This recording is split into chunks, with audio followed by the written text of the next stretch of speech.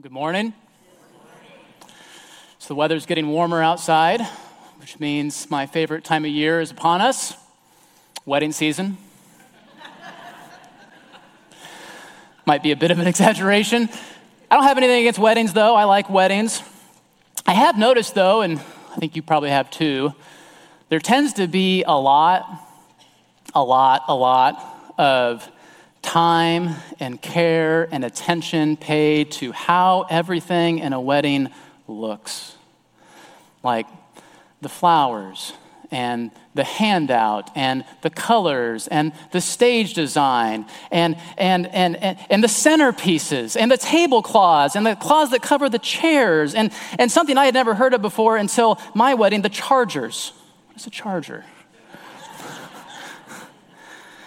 Everything is carefully selected, curated to arrive at the best possible appearance. And that's all well and good. There's nothing wrong with that. But if you've been married for more than 10 minutes, you know that much more important than how everything looks on your wedding day is the quality of the person that you're marrying, right? So think about the bride and the groom. The bride and the groom, we want them to be physically attracted to each other, right? That this is a good thing. We want them to look their best. We want the bride to look beautiful. We want the groom to look handsome. But external beauty is fleeting, and marriage is for life. And so it's much more important who your spouse is on the inside than what he or she looks like on the outside. And that's one of the reasons we do premarital counseling. It gives an opportunity for the couple to prepare their hearts for marriage. And it gives the couple and the pastor an opportunity to discern if God is leading them to even marry this person, to join with them for life, because it's a very big decision. We're going to see in our passage today that God's going to make a very big decision too. He's going to choose the next king for his people, Israel. And we're going to see is that in this matter, it doesn't matter to God what the person looks like on the outside or what his credentials are. What matters is who he is on the inside. Is he a man after God's own heart? The main point of our passage today is that God evaluates a man not based on what he looks like, but on who he is. And we can have hope that we will measure up to God's evaluation, not because we're really great people, but only if we too are men or women after God's own heart. Go ahead and turn in your Bibles to 1 Samuel chapter 16. We're back in our No King But Jesus sermon series, walking through the books of 1 and 2 Samuel. You'll find 1 Samuel 16 on page 185 of the auditorium Bibles. To briefly review where we've been, earlier in 1 Samuel, the people of Israel had rejected God as their king, and they had insisted that they have a human king, just like all the godless nations around them. And God, kind of maybe surprisingly, in his grace, he gives them a king. He appoints a man named Saul to be their king. But we saw the last time we were in 1 Samuel that Saul was a total mess. He had many flaws, but the worst of them and what finally disqualified him from continuing to be the king of God's people is that he repeatedly refused to humble himself and submit to God's word. So God announced to Saul through his prophet Samuel that Saul was no longer going to be king, that God had found another to replace him, a man after God's own heart.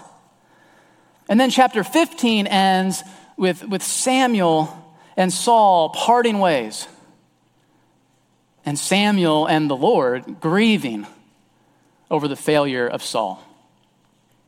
So that's where we left off in chapter 15. Saul falls from grace. God dethrones him. Samuel's grieving. Things are not looking good. But what we'll see in our passage today is that God graciously and sovereignly provides a new and better king for his people. And his choice is actually quite surprising. So let's begin reading. Let's begin by reading verse 1 of chapter 16. The Lord said to Samuel, "How long will you grieve over Saul, since I have rejected him from being king over Israel? Fill your horn with oil and go. I will send you to Jesse the Bethlehemite, for I have provided for myself a king among his sons." God's not fazed by the failures of Saul. Samuel was right to grieve over Saul. It was a terrible tragedy, a disaster for God's people.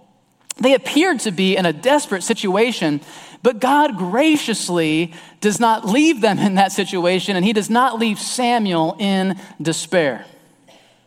He reminds Samuel who's really in control here. He says, "I have provided for myself a king." What an incredible statement. What an incredible statement. I have provided for myself a king. I have provided. Who could say such a thing but God? Samuel could not have provided. I have provided for myself. Who are these people, or whose are these people, Israel, that need a king? They're God's people. They exist for his glory. So if they're God's people and they're for his glory, then of course he is going to provide for himself a king. God's reminding Samuel that he has a plan, and he is working his plan. This is an encouraging word for us today. So we're just coming out of our Making Sense of Suffering series. We've talked a lot about God's plan and how God is working his plan even in and through our suffering. If you're a believer in Jesus, God's plan for you is that you will be conformed into the image of God.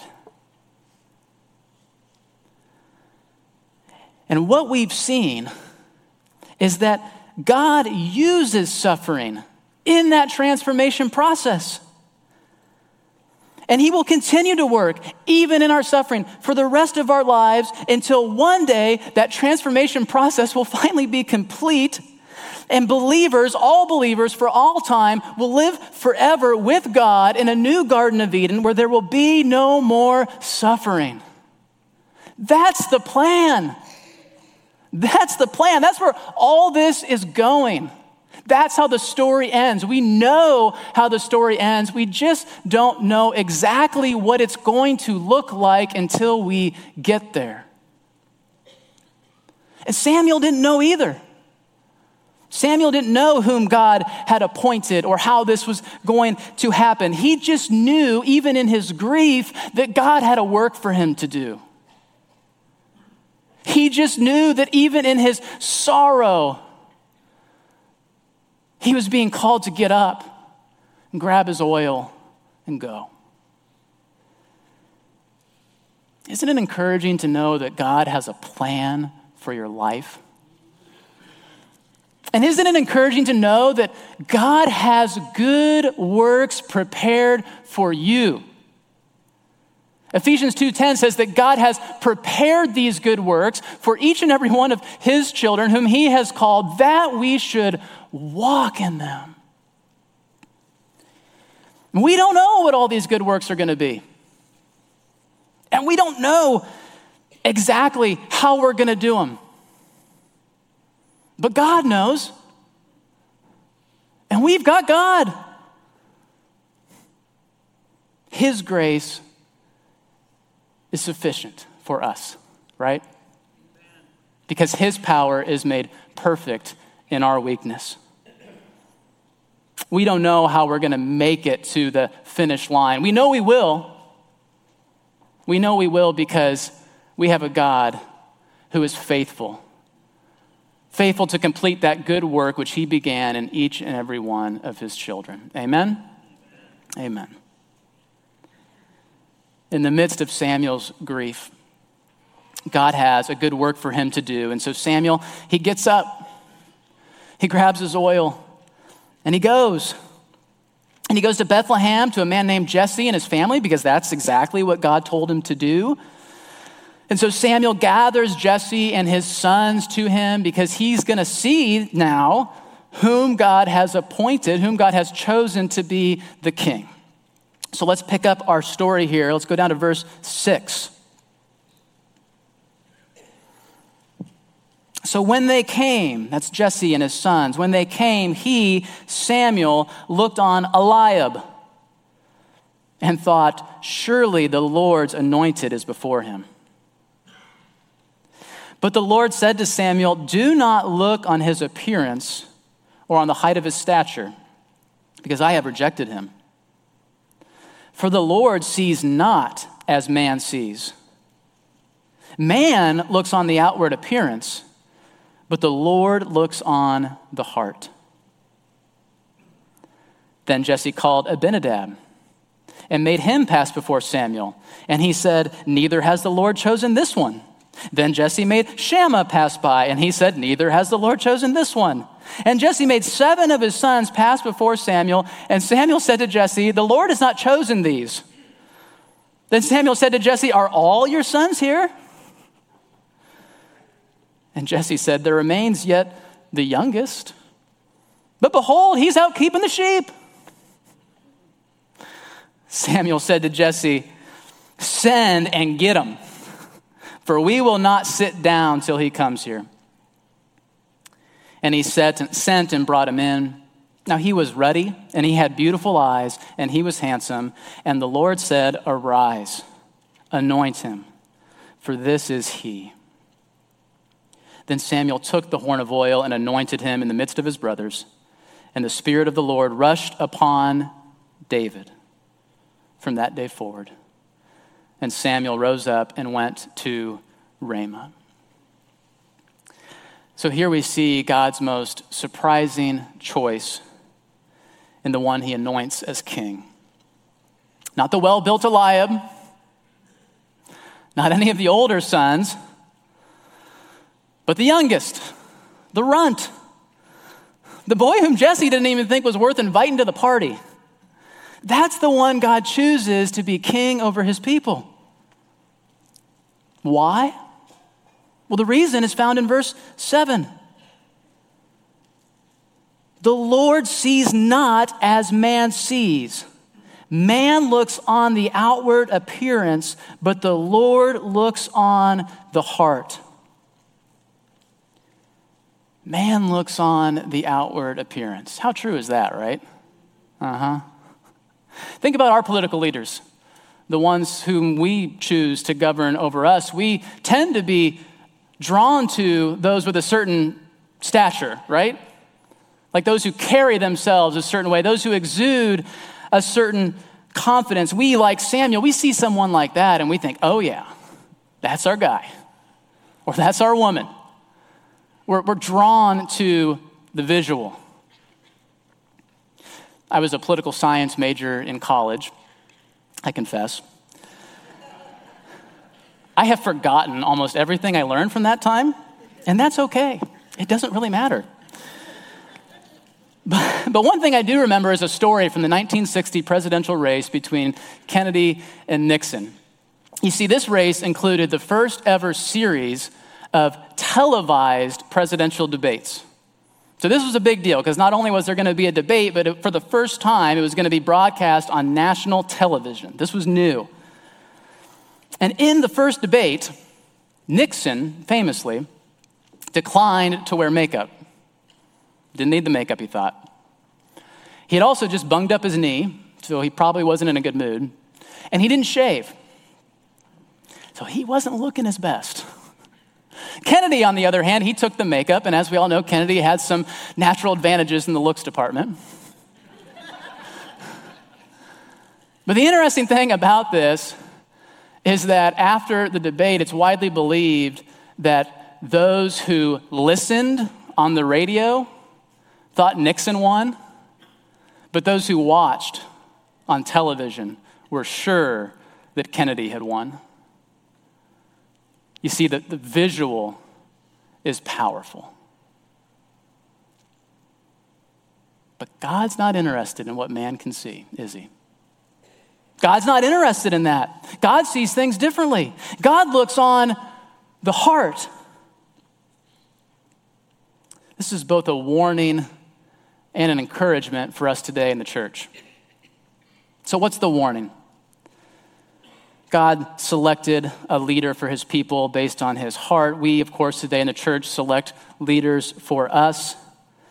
And we've got to be careful not to be captivated by the external, by how a person carries himself or what he can do. We've got to look beneath the surface to who he is as a person. What is his character? What is his heart? When you look at the qualifications for elder or deacon in 1 Timothy chapter 3, you're going to notice that they're almost all character traits. There's far more character traits listed than even abilities. And so what I think God's telling us here is that when it comes to leadership in his church, it's more important who a person is than what he can do, or even certainly what he looks like. And that's true for any kind of leadership in the church. Not just elders or deacons, but student ministry leaders and children's ministry leaders and community group leaders. If you want to lead in God's church, it's far more important who you are as a person on the heart level than what you can do or where you come from or what you look like. That's the warning. That's the warning for us today. The encouragement, though, the encouraging side of this is that good leaders of God's people can come from anywhere.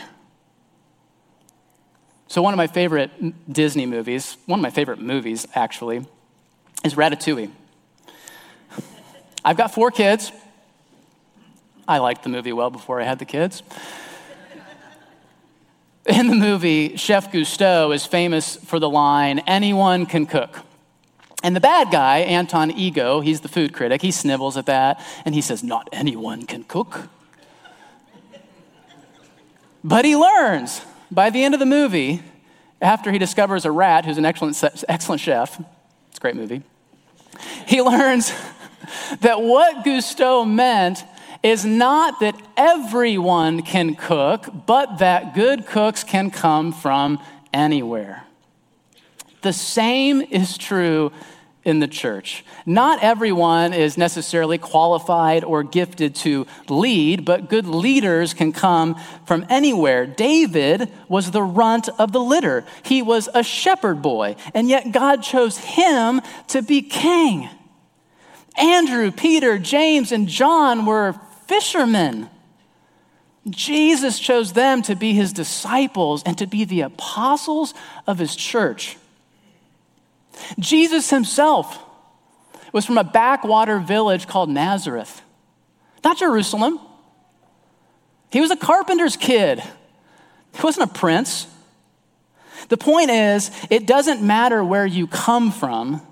By God's grace, you can come into his kingdom, and you can even lead others into and in his kingdom. And I find this super exciting because almost weekly, I hear a story of how God's working powerfully in people's lives in this church to transform them. Like totally new creations. Imagine that. Sometimes it's practically overnight.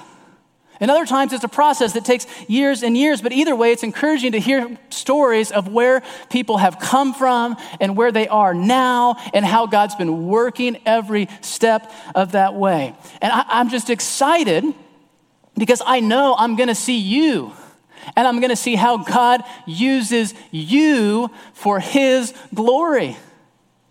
And it might be informal leadership, like an elder or a deacon or a ministry leader, or it might just be in your everyday walk with the Lord, how you show Jesus, how you share Jesus, how you live out the gospel in your workplace and in your neighborhoods and in your homes, because we're all called to that. That is for all of God's people. And by the way, those character traits in 1 Timothy 3, those are things we should all strive for and aspire to. God looks on the heart. And the Bible is full of stories of God using really unlikely people on the outside to do really extraordinary things. And I know, and I've seen, and he will do the same thing today. Doesn't matter where you come from. It doesn't matter what you look like. God can anoint you for service in his kingdom for his glory. Man looks on the outward appearance, but the Lord looks on the heart, and that is a beautiful thing. So that leads, though, to the very important question of what is it about the heart anyway? Like, what is it about David's heart that was different from Eliab's or any of his older brothers? And it's actually kind of puzzling if you think about it, because Jeremiah 17:9 says that the heart is deceitful above all things and desperately sick. And Romans 3:10 through 12 says that none is righteous, no, not one. No one understands. No one seeks for God. All have turned aside. Together they have become worthless. No one does good, not even one. It's like God's trying to make a point there. We know then from his word that there was nothing inherently better about David. He didn't have this naturally good heart that was different from his brothers' naturally evil hearts. We know that David was a sinner just like the rest of us. And if you hang with us in this sermon series, you're going to see David sin in spectacular ways. So spoiler alert, David's going to have a man killed to cover up his affair with the man's wife. That's messed up. Like, that is not your everyday garden variety kind of sinning, is it not? So what's going on here? David was born a sinner, conceived in iniquity, he writes in the Psalms. He's going to sin in big ways like we're going to see. He's a sinner, he sins, he's going to keep on sinning, and this is the man after God's own heart? What does that mean? What's going on? The picture comes into focus when we contrast David with Saul. So David is Saul's replacement, right? David's the man after God's own heart, unlike Saul. So what was Saul's big problem? Saul's big problem was that when he was confronted with God's word, including his own sin, he did not submit to God. He was proud. He was arrogant. He made excuses. He did his own thing, his own way, time and time again. And David, as imperfect as he was, by God's grace, David had a genuine desire to follow God's will for his life. So we see that in the Psalms. The Psalms are full of statements that David wrote of love and praise and devotion to the Lord. And we see it when he's confronted with his own sin. Like even the really big one that I mentioned. When Nathan confronts him with his sin with Bathsheba, he repented. He owned up to it. He confessed. He said, I have sinned against the Lord. That's the difference. When you're confronted with your sin, do you harden your heart like Saul? Or do you submit yourself to the Lord like David? It made all the difference for them, and it makes all the difference for us too. 2 Corinthians chapter 7, verse 10 says that godly grief, godly sorrow over your sin produces a repentance that leads to salvation without regret. Whereas worldly grief, I'm sorry I got caught. I'm sorry you're mad at me. I'm sorry things are now hard for me.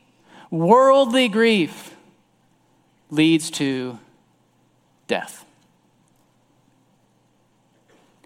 When you're confronted with your sin, if you harden your heart, if you ignore it, make excuses for it, refuse to turn from it, it leads nowhere good.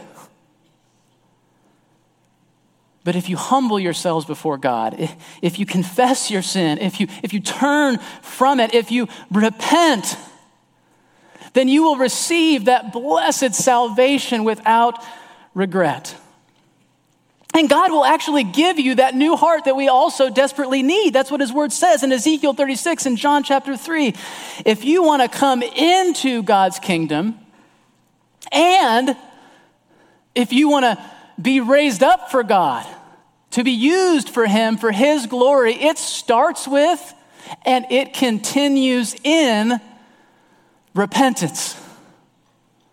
Repentance. You know, as good of a king as David was, he wasn't the king, though, that God's people needed. You see, David was but a foreshadowing of the better and truer king to come.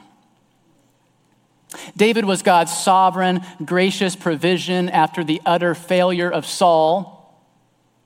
Jesus, the Son of God, was the Father's sovereign, gracious provision for our utter failure, to atone for our sins, to die the death that we deserve.